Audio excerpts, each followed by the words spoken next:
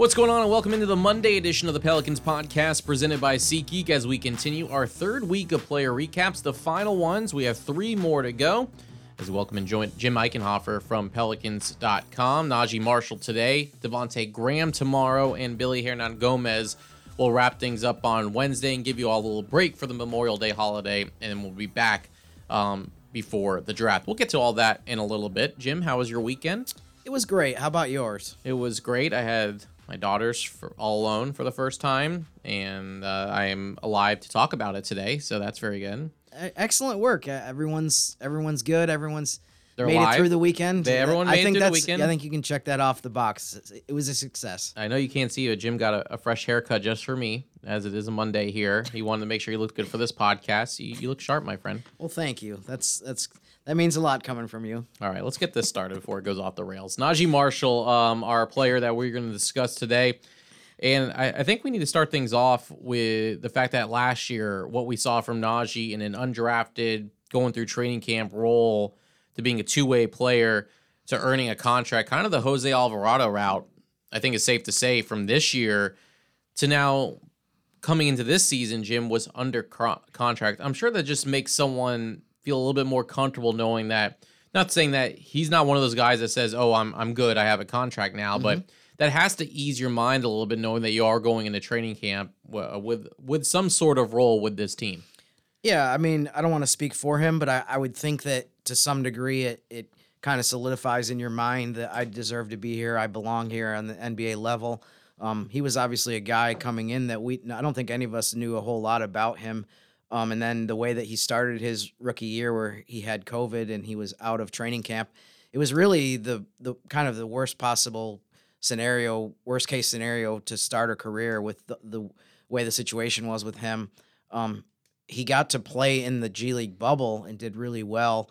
And I think that was kind of a springboard for how he was able to play in the last month of his rookie season. That was really, he got a really good chance to play and consistently be on the court. So, yeah, I think that set him up for his second season to be able to do as well as he did, both in the G League bubble and really just he played a lot, but it was really all compressed into the last month of that 2021 season. How would you describe his 21-22 season? Because there were different kind of roles for him throughout the year. Played some, didn't play as much. But we'll talk about the bench unit here and kind of how he really helped that second unit throughout the playoff push. How would you describe Naji's second season with the Pels? I think he started out the season being part of the rotation and someone that the team thought was going to be a contributor every game. He had a stretch where he was out of the rotation. He got a bunch of DMPs. He had, I think, 2 or 3 separate stretches where he was out of the lineup and didn't play at all for 6-7 plus games. But then the second half of the season, the very first game after the All-Star break at Phoenix, which I think everyone that follows the team remembers that game. We didn't necessarily know it at the time, but it was really a turning point. And that was the night that they made the decision to put him back in the rotation as a catalyst off the bench, a defensive force, a guy that hustles, is very disruptive, causes a lot of turnovers by the opposing team. And from that point on, he really was able to stay in the rotation and somebody that they counted on through the rest of the regular season and the playoffs. I think he and Jose Alvarado set the tone defensively for the reserves. And if we think back, I think that second unit was definitely inconsistent and a weakness the first couple months of the season, coinciding with the team getting off to a bad start. But in the second half of the year, and even all the way through the play-in tournament and the playoffs, that was a group that you could count on to change the game very frequently. There were many times where the team would start off with a poor or slow first quarter, and those guys would come in and change the momentum. So he had a very eventful season, but I think it ended in very good fashion as far as, being somebody, like I said, that played every single game the second half of the year and was pretty instrumental in the backups kind of gaining an identity as well as just this aggressive, pesky group of guys that would, cause a lot of problems for other teams' offenses. Yeah, between Marshall and Alvarado defensively coming off the bench, I'm sure opposing players are like, what the heck? There's not only one of them, but two. There's always that guy in like pickup where a guy gets you 94 feet and you're playing pickup and you're like, who the heck is this guy? It's definitely not the guy when I'm guarding you because I'm just exhausted after one play, so I'm not picking you up at all. But to have Naji and Jose on that second unit certainly did help them later on down the stretch, which kind of leads to, speaking of Alvarado and Marshall, the success the last couple of years from David Griffin, Trajan Langdon, and their crew as far as drafting or not drafting and picking up players that have led to major roles with this team. Alvarado is one example, being undrafted. Naji's another one. And then you have to talk about Herb Jones being the 35th overall pick, making all-rookie team, second team. So it's just been nice that we saw it, and I don't like to make comparisons too much between the Saints and Pelicans, but the Saints have been known for a long time to develop undrafted players and make them key players, and it looks like the Pelicans are kind of taking that same script and able to produce some guys as well. It's funny. I feel like in some ways, I mean, I'll speak for myself individually, you kind of have to change your mindset a little bit. I feel like over the last few years, you get to the point where you start to say, you look at, some of the teams that have accumulated a lot of second-round picks or even late first-round picks, and you say, what is the value of those? It doesn't seem like there's a whole lot of value. If you try to trade, say 2 or 3 second-round picks, some of the other teams in the league are going to look at you like, who cares? There's no value there. But if you look at what the Pelicans have done the last couple of years, it does kind of reinforce the idea that the second-round picks can turn out to be hugely valuable.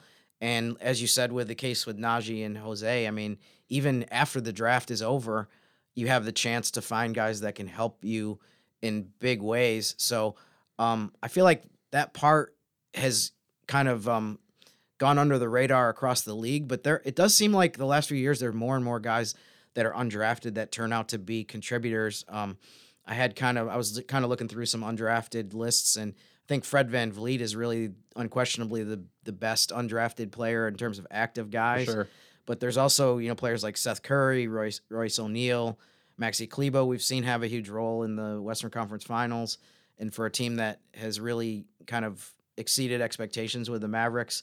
But I think it's interesting, though, that you start to hear this more and more the last couple of years where some of the agents for players actually prefer their player to not be drafted in some cases, because then, as opposed to whatever team drafted you, you have to go there regardless of whether there's going to be any opportunity whatsoever. You're a free agent. Right. Basically. If you're a free agent and you can kind of pick and choose, you have the discretion to say, okay, the Pelicans called me up. I think that's a good place where I might have a chance to develop and have a chance to go to their, even if it's initially just go to their G League team and a team that believes in me.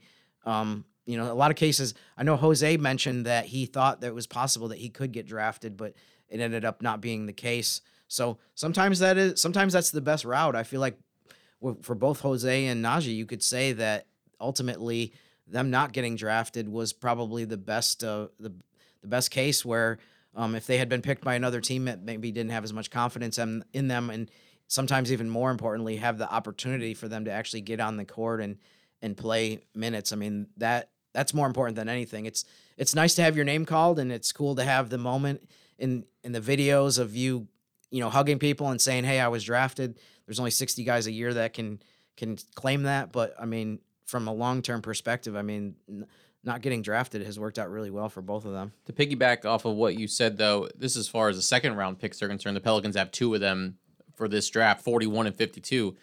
You remember who the last really successful 41 pick was, right?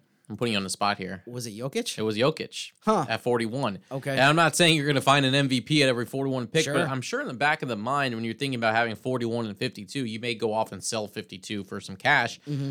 But even now with every team having a G League team, I feel like that's why not use both picks and just see what they have. Again, with it being a second-round pick, there's no guaranteed contracts attached to them, so let them play in the G League, let them go to Summer League and see if it's worth anything. If not, then you say, oh, well. And I feel like that could be the case when you look at 41. You're not thinking, oh, we'll just throw him in the G League. See, like 41 could play a role next year in some way, or at least make the team. So, but also might be tough with the Pelicans returning a lot of guys. But I think it does change the perspective of some teams, knowing that now that they see, even looking at the Pelicans and Herb Jones, I bet you a lot of teams this year between 30 and 40 are going, where can we find the next Herb Jones? Yeah, I mean, you just mentioned what I was going to add was 41 is really not that far from where Herb was picked last year. I mean, no pressure. Yeah. Just find another guy that is easy, right? That can be on the second team all rookie, and maybe you could make a case could have been on the first team all rookie this year, despite the fact that he was picked at 35. But like you said, I mentioned how there's a growing number of guys that are undrafted that seem to be contributing, maybe more so than was the case 10 years ago. I think to your point, the G League franchises have definitely added to that. Whereas I think some of these guys would have gone overseas and they might have carved out great careers in Europe somewhere and made more money. But you would have never heard about them as an NBA fan because they never would have been over here. Now you have a lot more players who are kind of weighing their options and saying, maybe I could make more money in Italy or something like that. But my goal is to be in the NBA, and I'm going to bet on myself and know that if I at least have the opportunity on the G League level, if it doesn't work out, you can still go back overseas and make, cash in on a contract as an American player that teams want. But if you're in the G League, you have an opportunity to actually be in the organization, quote unquote, in terms of if you're playing for Birmingham, they're going to get a good look at you as the Pelicans. And if you excel there, I mean, you have a really good chance to be able to move up and get some minutes in the NBA. All right, let's wrap things up with a Twitter poll question. You can follow Jim on Twitter at Jim_Eichenhofer. Jim, what was the question for Naji Marshall? The question was, what did you like most about what Naji and the Pelicans bench did during the second half of the regular season through the playoffs? The overwhelming poll winner was hustle and intensity at 84%. Makes sense. Followed by swag, which got 8%. I do love his swag, though. And defense got 7%. So one of the comments that came in that was, I'll note, is from the Twitter account Valanciunas Bros. Nice. They wrote, I love Naji's strength. He really plays with force. His decision-making is still improving. Yeah, for sure. Again, this is being his second year. There's plenty of room to grow from him. He just feels so comfortable around these guys. Talk about the chemistry, which we've been talking about throughout these. I mean, he did his post-season media availability in a Brandon Ingram jersey. I mean, it just shows the type of person that he is. One thing I'll add specific to his game, too, the Valanciunas Bros mentioned that his decision-making is improving. I think you could also say the same thing for his offensive game in general. I mean, that's kind of the next step. We know that he's a good defensive player. We know he can rebound, he can hustle, he can do a lot of those things. I think offensively, when he came into the league, that was the area that people said, he needs to improve his shot. So he only slightly improved his field goal percentage this year, but one thing I am encouraged by is his free throw percentage went from 71% to 80%. So that was a nice jump, and maybe that's something that he can carry over into other parts of his game. His three-point percentage went down. His assist-to-turnover ratio went down. But I think both of those two areas you could kind of chalk up to the fact that his as a rookie, he was in the lineup 20-plus games consecutively every single night, playing a certain amount of minutes. The second season, his minutes were up and down, and his role, as we touched on, kind of fluctuated. So I think that he's going to keep working on his shot, and that's going to be the area that probably will dictate how many more minutes he can get. His assist-to-turnover ratio and his decision-making, he had the ball in his hands a lot more as a rookie. Things kind of ran through him, and we saw his passing ability. He played off the ball a lot more this year, so that made it tougher, I think, for him to get those assists up. But he definitely needs to get tighter with decision making and reducing his turnovers. All right, let's see what the step is in year number 3. All right, Jim, I appreciate it. We'll talk about Devontae Graham tomorrow. Sounds good. All right, so Graham tomorrow, Hernan Gomez on Wednesday. Thanks for listening to the Monday edition of the Pelicans podcast presented by SeatGeek.